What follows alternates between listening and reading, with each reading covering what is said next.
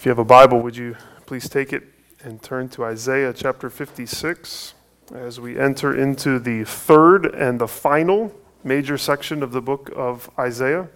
And we hit the final stretch, as it were, in our Isaiah sermon series. We're going to have one break from the series on November 7th, but otherwise, Lord willing, we'll be in Isaiah for the next number of Sundays, all the way up until December 26th, where we will study Isaiah 66 and close out this series for now. But today we're in Isaiah 56 and 57.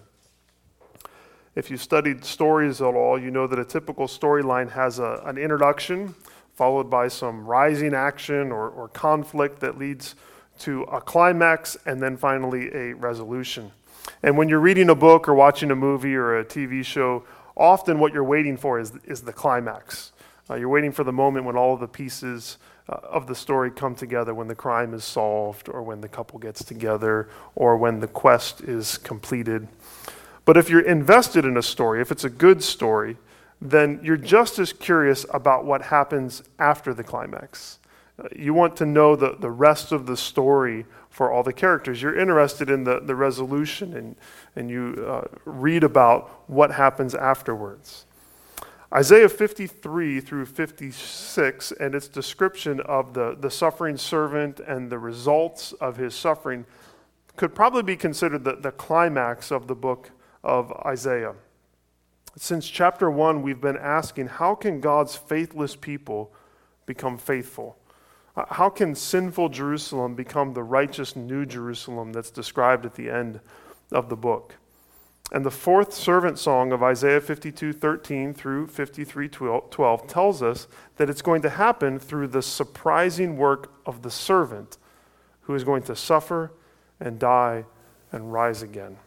And it's through repentance and faith in the Messiah that we can know the eternal river of blessings that flow from the wounds of Jesus. The hope for humanity is not a self-improvement project. It's not trying harder. It's not our own efforts. It's not our combined efforts. It's not the efforts of some world leader or nation, including our own, that's going to bring peace and righteousness into the world.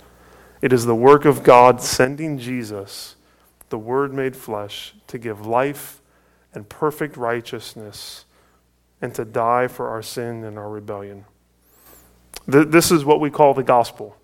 This is the good news of Jesus. He has come to redeem us, to save us, to make us his own. And not only that, but he is coming again to bring restoration and bring life to the entire world. But what about right now? How do we who have trusted in the servant, in Jesus, how do we live in between the coming of Jesus and the second coming of Jesus? How do we live between the finished work of the cross and the future fullness of the kingdom?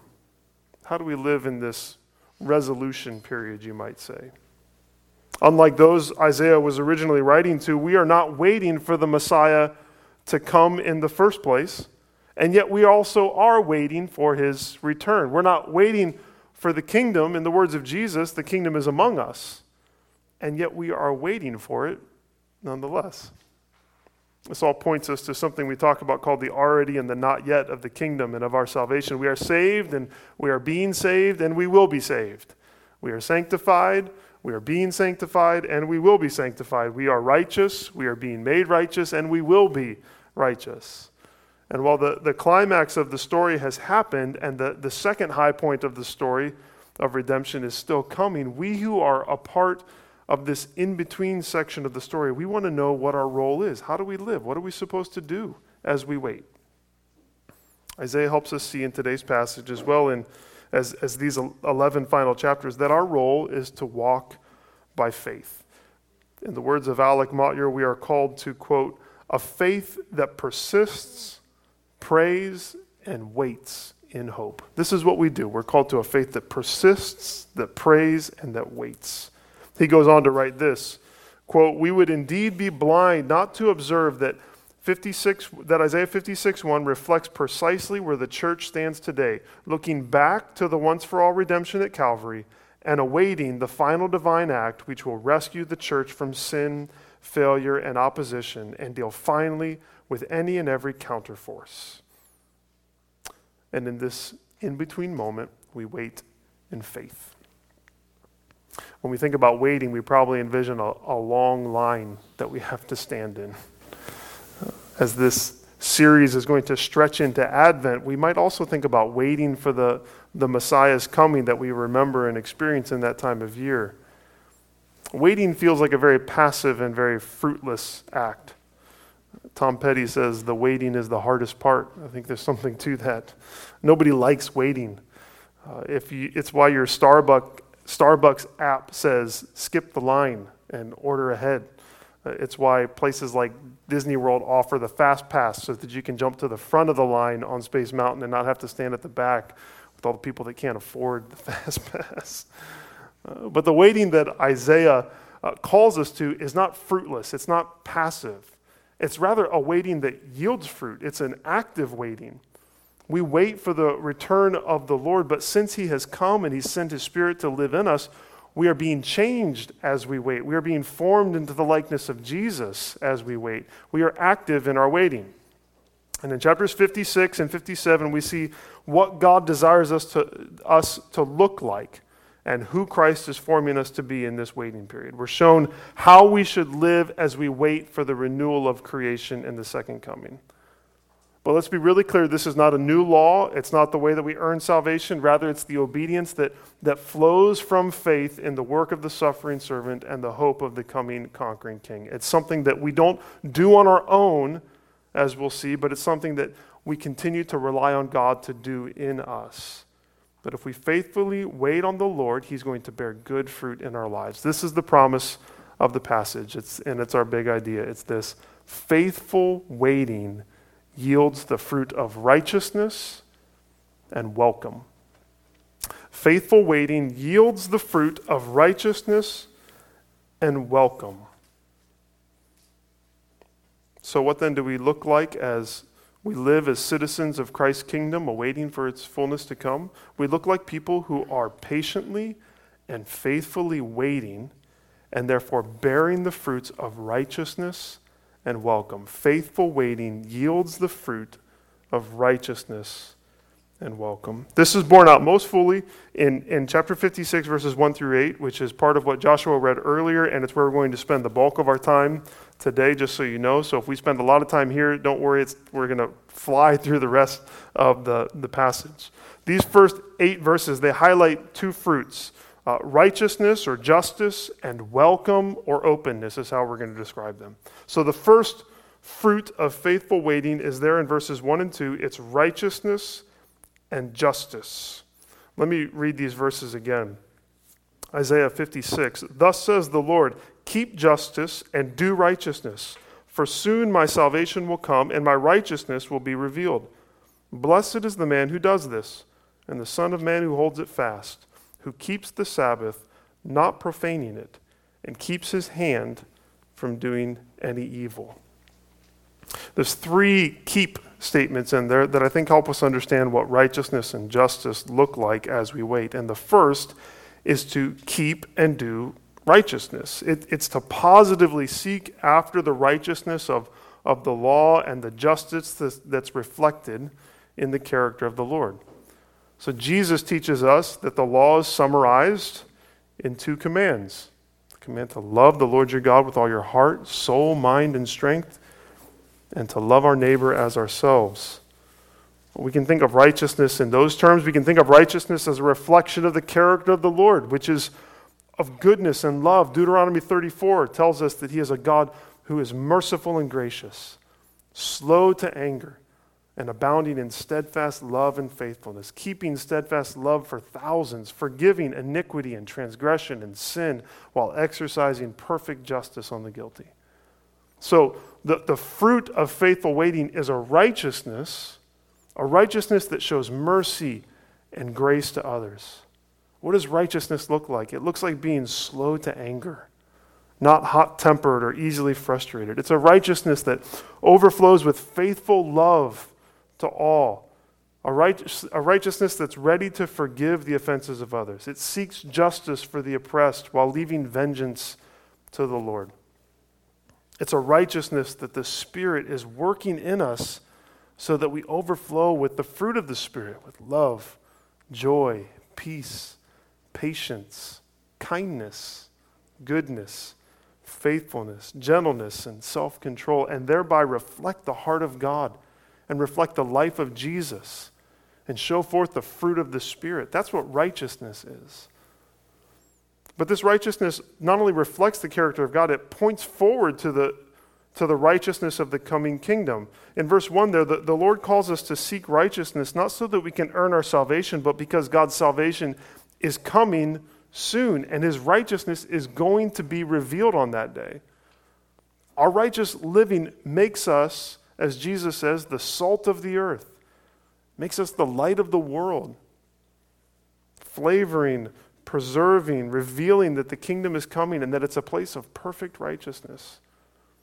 Your righteousness, my righteousness, it's not a personal checklist.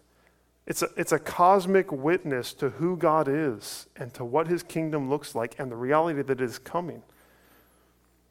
We are to keep justice and do righteousness, but we're also told here we're supposed to keep the Sabbath.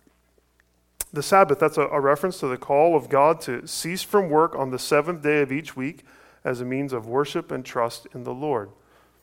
Though it's part of the even wider system of all the feasts and the year of Jubilee that was laid out for the Jewish people. The emphasis on Sabbath keeping is interesting. It's in fact very surprising. The last time that Isaiah mentioned the Sabbath was way back in chapter 1, and he hasn't mentioned it since. Isaiah 1:13, God is calling out Judah's hypocrisy and his false religion, and God says, "Bring no more vain offerings. Incense is an abomination to me. New moon and Sabbath and the calling of convocations, I cannot endure iniquity and solemn assembly." So he's telling them, stop practicing the Sabbath because you're doing it with divided hearts. You're being wicked and trying to practice the Sabbath.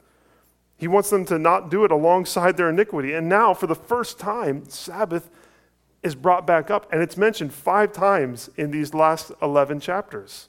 3 times here in chapter 56 alone, once in chapter 58, and then the second to last verse of Isaiah says this, "From new moon to new moon, and from Sabbath to Sabbath, all flesh shall come to worship before me, declares the Lord." So I think something's going on here. Why the sudden emphasis on Sabbath? I'll take a stab. Is it that the people of God, redeemed by the Messiah's suffering, death, and resurrection, can now finally keep the Sabbath with purity? That they can truly trust and rest, or they can truly rest because they are trusting in the finished work of Jesus. This seems to be what the author of Hebrews is getting at. In Hebrews 4, he says that we who have believed have entered into this rest through Christ. A rest from toil that we can live in every day of our lives as we wait for the fullness of the Sabbath rest in Jesus that we will know in the future. To practice a Sabbath rest is at its heart an act of faith. It's an act that trusts that the Lord is going to meet our needs, not through our own efforts, but through his gracious power. It's an invitation to rest, but to rest on him in every area of our lives. And in the gospel, we practice Sabbath by finding our rest in Jesus, by trusting that we can't save ourselves through our efforts, but rather that Jesus can, and he has, and he will save us. Righteousness is resting in Jesus and trusting that he produces righteousness in us. So what does that practically look like? William Still says this, quote, "The call to observe the Sabbath is really an invitation to enter into the rest of faith, which is symbolized by us when we cease to do ordinary work." Is there a resting in Jesus that should mark out every day of our lives? Yes, for sure. Is there a benefit to ceasing from ordinary work one day each week to remind ourselves that we are saved by God's grace alone and that we are awaiting an eternal Sabbath of perfect rest? Does practicing Sabbath realign the priorities of our heart and remove our trust in ourselves and remind us of what is most true and real? Of course it does. Do we have to practice Sabbath? No. But can you think of a better way to remind your heart and your soul that your salvation is found in resting in Jesus alone? Or that we can bear fruit only as we rest in Jesus? Or that a day of final rest is coming? If you can come up with a better way, just let me know. But until then, until we come up with a better way than the one God's given us, I think we should all think long and hard about what a true practicing of Sabbath would look like in our lives. And if that sounds really hard, then it probably means we should try even harder to do it. Keep justice, keep the Sabbath. And the final keep statement that helps us understand what righteousness is to keep ourselves from evil and wickedness. To be righteous is to shun evil. It's to see that our sins, whether private or public, harm others. God's people are to be marked by holiness in every area of life. And that means rejecting evil.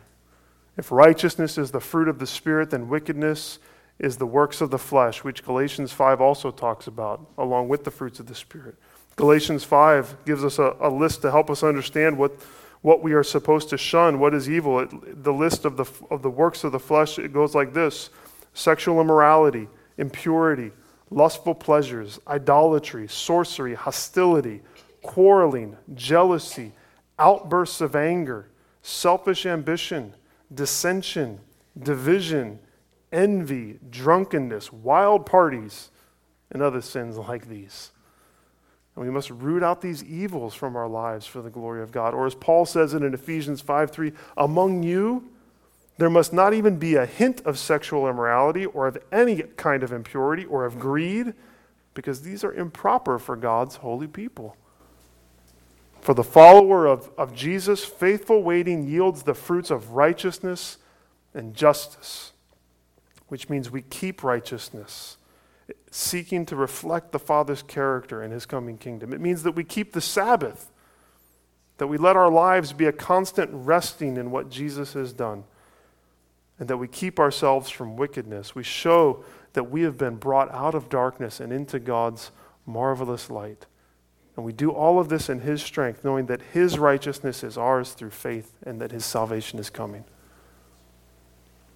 Besides righteousness and justice, faithful waiting yields another fruit, and it's the fruit of welcome and openness. Welcome and openness. If you remember back in chapter 55, right at the beginning, the call went out to anyone who was thirsty, anyone who was hungry. Everyone was invited to come to the feast that was purchased by Jesus. And in case we weren't sure if everyone meant everyone, the Lord makes it clear that he means everyone is welcome. We might have a party and we say, anyone is welcome to come, but we don't really mean it. We have a list of acceptable guests while others are not welcome, but the invitation to this feast is truly open to everyone. Listen to these words again in chapter 56, beginning in verse 3 through verse 8. Let not the foreigner who has joined himself to the Lord say, the Lord will surely separate me from his people. And let not the eunuch say, behold, I am a dry tree. For thus says the Lord, to the eunuchs who keep my Sabbaths, who choose the things that please me and hold fast my covenant, I will give in my house and within my walls a monument and a name better than sons and daughters. I will give them an everlasting name that shall not be cut off. And the foreigners who join themselves to the Lord to minister to him, to love the name of the Lord, and to be his servants, everyone who keeps the Sabbath and does not profane him and holds fast my covenant, these I will bring to my holy mountain and make them joyful in my house of prayer. Their burnt offerings and their sacrifices will be accepted on my altar, for my house shall be called a house of prayer for all peoples. The Lord God who gathers the outcasts of Israel declares, I will gather yet others to him, besides those already gathered. I think it's hard to overstate the shock that it is for the eunuch and the foreigner to be the poster children of who is welcomed into the kingdom. In part because the law was clear that both of them were excluded in various ways from God's people and from the temple. Their exclusion was rooted in protecting God's people from a pagan and idolatrous influence. So the eunuch was often the one who had mutilated his body in worship to a false god. And the nations were those that practiced idolatry, and therefore they were both excluded from God's people so that they would not lead them down the path of false worship. And yet here, they're welcomed at the Lord's table. But notice this. Notice that the eunuchs and the foreigners mentioned here are those who have joined themselves to the Lord. Verses 3 and 6. They are those who love the Lord. They're the ones that desire to serve him. They've been transformed through faith, and they're walking in the righteousness of the kingdom, keeping the Sabbath, shunning evil, pursuing justice, all as evidence that they've been truly transformed by the work of the servant. And for those who come to the Lord, they receive blessings that could be theirs only in Christ. The eunuch is supposed to no longer say that he is a dry tree, meaning he's not supposed to say that he has no offspring. He's not supposed to say that he has no name that will continue on beyond him. Rather, he is to see in Christ that he is part of God's everlasting family and that he has the hope of spiritual children that are even better than physical sons and daughters. The connection can be made to the single man or the single woman or the childless couple, to those who long for marriage or for sons and daughters. Because in Christ, they are part of an eternal family and they are given a name that will never be cut off. The foretaste of those blessings that come from Christ are found here. They're found in the church. The family of God, especially the local church, is supposed to reflect the depth of relationship that's found through our common faith in Jesus. This is a place where you have spiritual mothers and fathers. It's a place where we call each other brother and sister. The nuclear family, the blood-related family, is a wonderful and beautiful thing, but it should not keep us from opening our hearts and our lives to others that are in our family of faith. To joyfully invite others to mentor and disciple our children. To welcome others into our familial closeness such that they feel welcomed as much as any blood relation ever has felt in our families. This is the openness that's shown to us in Christ, and it's the openness that we're supposed to show to one another. Are our doors and our tables and our lives open in that way? Are they as open as the Lord's table is? Or do we exclude some people? The foreigner is also mentioned. The one who had worshipped false gods is now invited to worship the Lord on his mountain. They're not held in suspicion, but welcomed as family. In God's kingdom, the outsider becomes an insider. The rejected becomes accepted. The fruitless becomes fruitful. We can think about Jesus' parable of the wedding feast, where the poor and the homeless and the outcast are not simply invited, but as Joshua reminded me this week, they are compelled to come to the feast. They're almost drugged to the feast by the Lord. The welcoming of the outcast doesn't mean the exclusion of Israel we see in verse 8. God's people who had been cast out and exiled are brought in as well. But as he says in verse 8, I will gather yet others to him. What an interesting phrase. The Lord says he's going to gather others to the servant. And Jesus, you remember, is the good shepherd. And what does he say? I have other sheep who are not of this fold. Do you ever feel like an outsider? You ever feel like you're just misunderstood or rejected? We've all felt that and sometimes still feel it. You ever feel like you just don't belong anywhere? In God's kingdom, all who attach themselves to the Lord are welcomed in. The Lord knows exactly who you are, and he loves you. Could we show that kind of love to one another? Are the people that are a part of us that feel like an outsider, that feel misunderstood and rejected, that should feel welcomed? For we who have received such undeserved love, do we treat others as outsiders? Is our gospel invitation truly open to all? Are we welcoming to all? Are we compelling others to come to Christ and welcoming them as we would welcome our family? Or are there people that on a Sunday afternoon we'd rather they didn't walk through the doors? Do we say with our mouth that our doors are wide open, but then we slam them in the face of some people. William Still, another great quote from a sermon I heard this week, he said, "The last thing that a Christian church must be is exclusive." The last thing that a Christian church must be is exclusive. We're not a country club. We're not a place where people are pushed out, but that all are welcomed in who attach themselves to the Lord.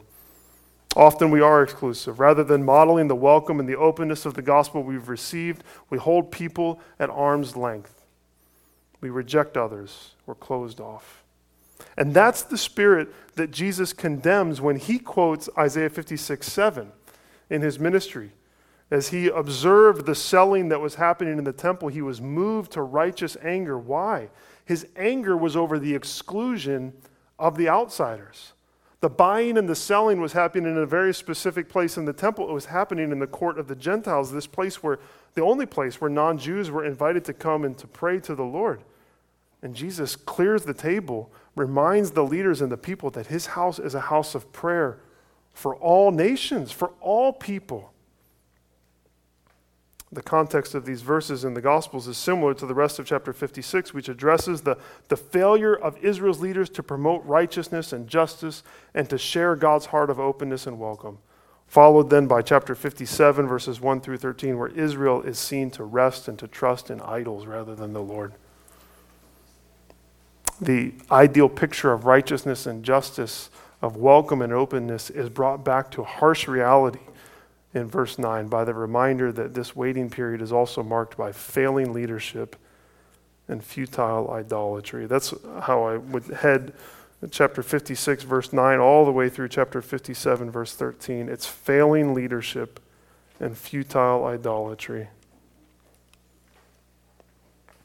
We don't have time to cover these verses in details, but I would invite you to consider them more fully on your own. I'll give you some things to think about. In 56, 9 through 13, we see Israel's leaders who are supposed to be watchmen. They're supposed to be shepherds for God's people, and they're leading them in the ways of righteousness and welcome, but they completely fail at this. They are blind watchmen. Can you think of a more...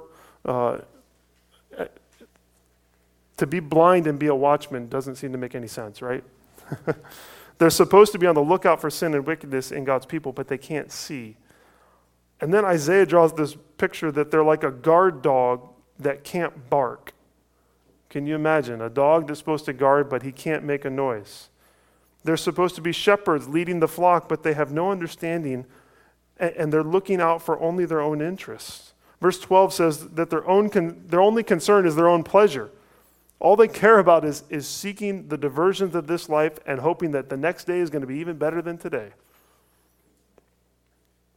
As I thought about these verses, I thought, doesn't this help us to understand how we can pray for our leaders?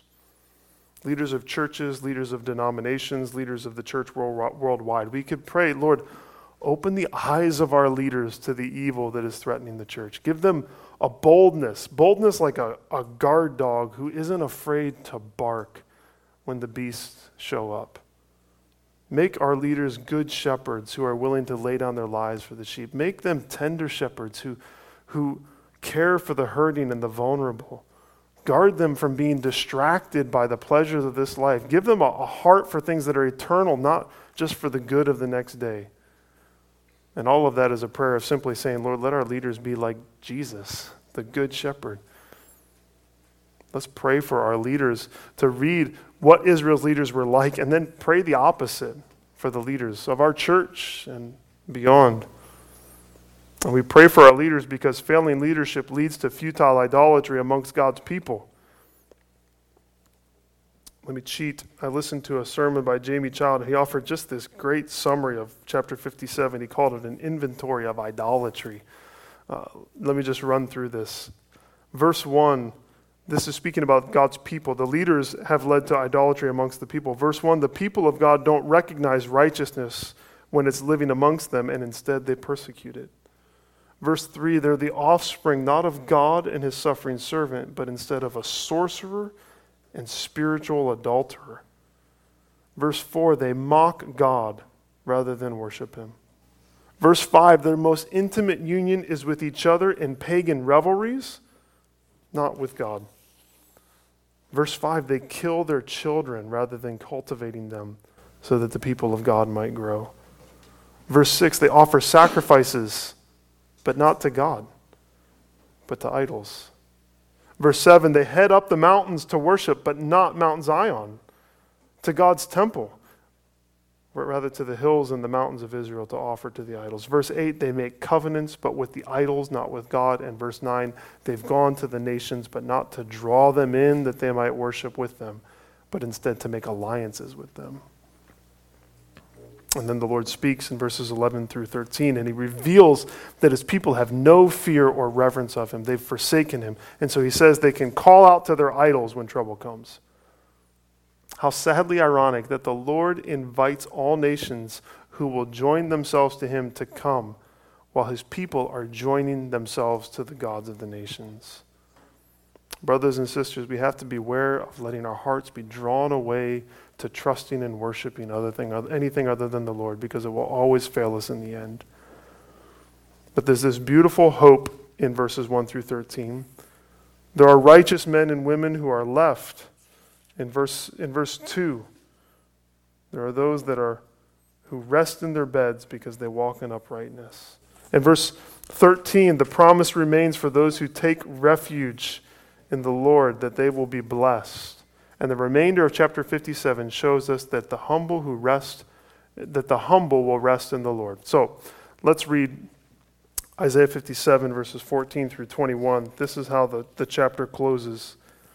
And it shall be said, build up, prepare the way, remove every obstruction from my people's way. For thus says the one who is high and lifted up, who inhabits eternity, whose name is holy. I dwell in the high and holy place, and also with him who is of a contrite and lowly spirit, to revive the spirit of the lowly and to revive the heart of the contrite. For I will not contend forever, nor will I always be angry, for the spirit would grow faint before me, and the breath of life that I made. Because the iniquity of his unjust gain, I was angry, I struck him. I hid my face and was angry. But he went on backsliding in the way of his own heart. I have seen his ways, but I will heal him. I will lead him and restore comfort to him and his mourners, creating the fruit of the lips. Peace, peace to the far and the near, says the Lord, and I will heal him. But the wicked are like the tossing sea, for it cannot be quiet, and its waters toss up mire and dirt. There is no peace, says my God, for the wicked. The Lord rebukes his people's lack of righteousness and justice and their failure to be welcoming and opening. But there is hope promised to who? To the humble. There's hope promised to the humble. Humility brings hope, but there is no peace for the wicked. Humility brings hope. Just as the eunuchs and the foreigners are welcomed in, the humble and the contrite are welcomed back. For we who have failed to keep righteousness, for we who have failed to keep the Sabbath, for we who have failed to keep ourselves from wickedness, for we who have rejected those that God welcomes, we have the promise that if we come to the Lord in repentance and faith, in humility, he will revive us. Though the Lord rebukes us, he will heal us. Blessed, said Jesus, are those who mourn. Why? Because they will be comforted. For the wicked there is no hope of peace. If we remain in our wickedness, each day will not grow better, it will get darker. But if we live lives of humble repentance and contrite faith, then we can be those that bear fruit as we wait. And so maybe we should add humility to our big idea. We should say, humble and faithful waiting yields the fruit of righteousness and welcome. Isn't it humility that rests in the Lord, knowing that he's the only one that can bear fruit in our lives? And it isn't humility that causes us to see ourselves in all people so that we say, if I've been accepted, then surely they can be accepted, and surely I will accept them. So My prayer is that the Spirit would be awakening in our hearts a desire to humbly and to faithfully seek after the righteousness and the welcome that reflects our Savior. But that we would do it in a spirit of humility, a spirit of faith, a spirit of resting on the Lord, in the spirit of the gospel, not in a spirit of legalism. As I've been studying this, these words from a song by Andrew Peterson keep coming to mind. So hear them as a call to walk in humility and faith and trust God for the fruit. A sort of benediction before the benediction. This is what he said. You don't have to work so hard. You can rest easy. You don't have to prove yourself. You're already mine. You don't have to hide your heart. I already love you. I hold it in mind. So you can rest easy. Let's take a moment of silence and then I will pray.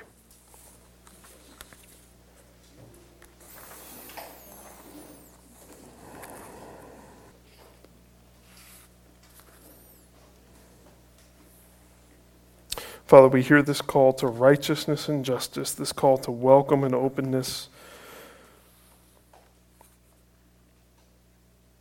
And we want it to be in our lives. We want to reflect who you are. But Lord, help us not to go down the path of thinking that we can do that on our own. Help us, Lord, to rest in you. Lord, to trust that you are the one that brings fruit in our lives, that it's not rooted in our efforts any more than our salvation is. And so, Lord, help us to find that balance of how do we rest and yet also actively seek after these things. Lord, help us to know what that looks like as we wait for your coming, as we wait for the fullness of our redemption. And may we do this, Lord, in a way that shows forth your beauty. Help us to be a church, Lord, that is righteous. A church that actively pursues righteousness, a church that practices the rest of Sabbath, a church that rejects wickedness, but also, Lord, help us to be a church that is welcome and open to all people, a church that is a family to those who have no family, and is a family beyond even our own families. Lord, help us to welcome all people who walk through our doors because you have welcomed us when we were poor and naked and blind and helpless. Lord, thank you for Jesus. We ask all this in his name. Amen.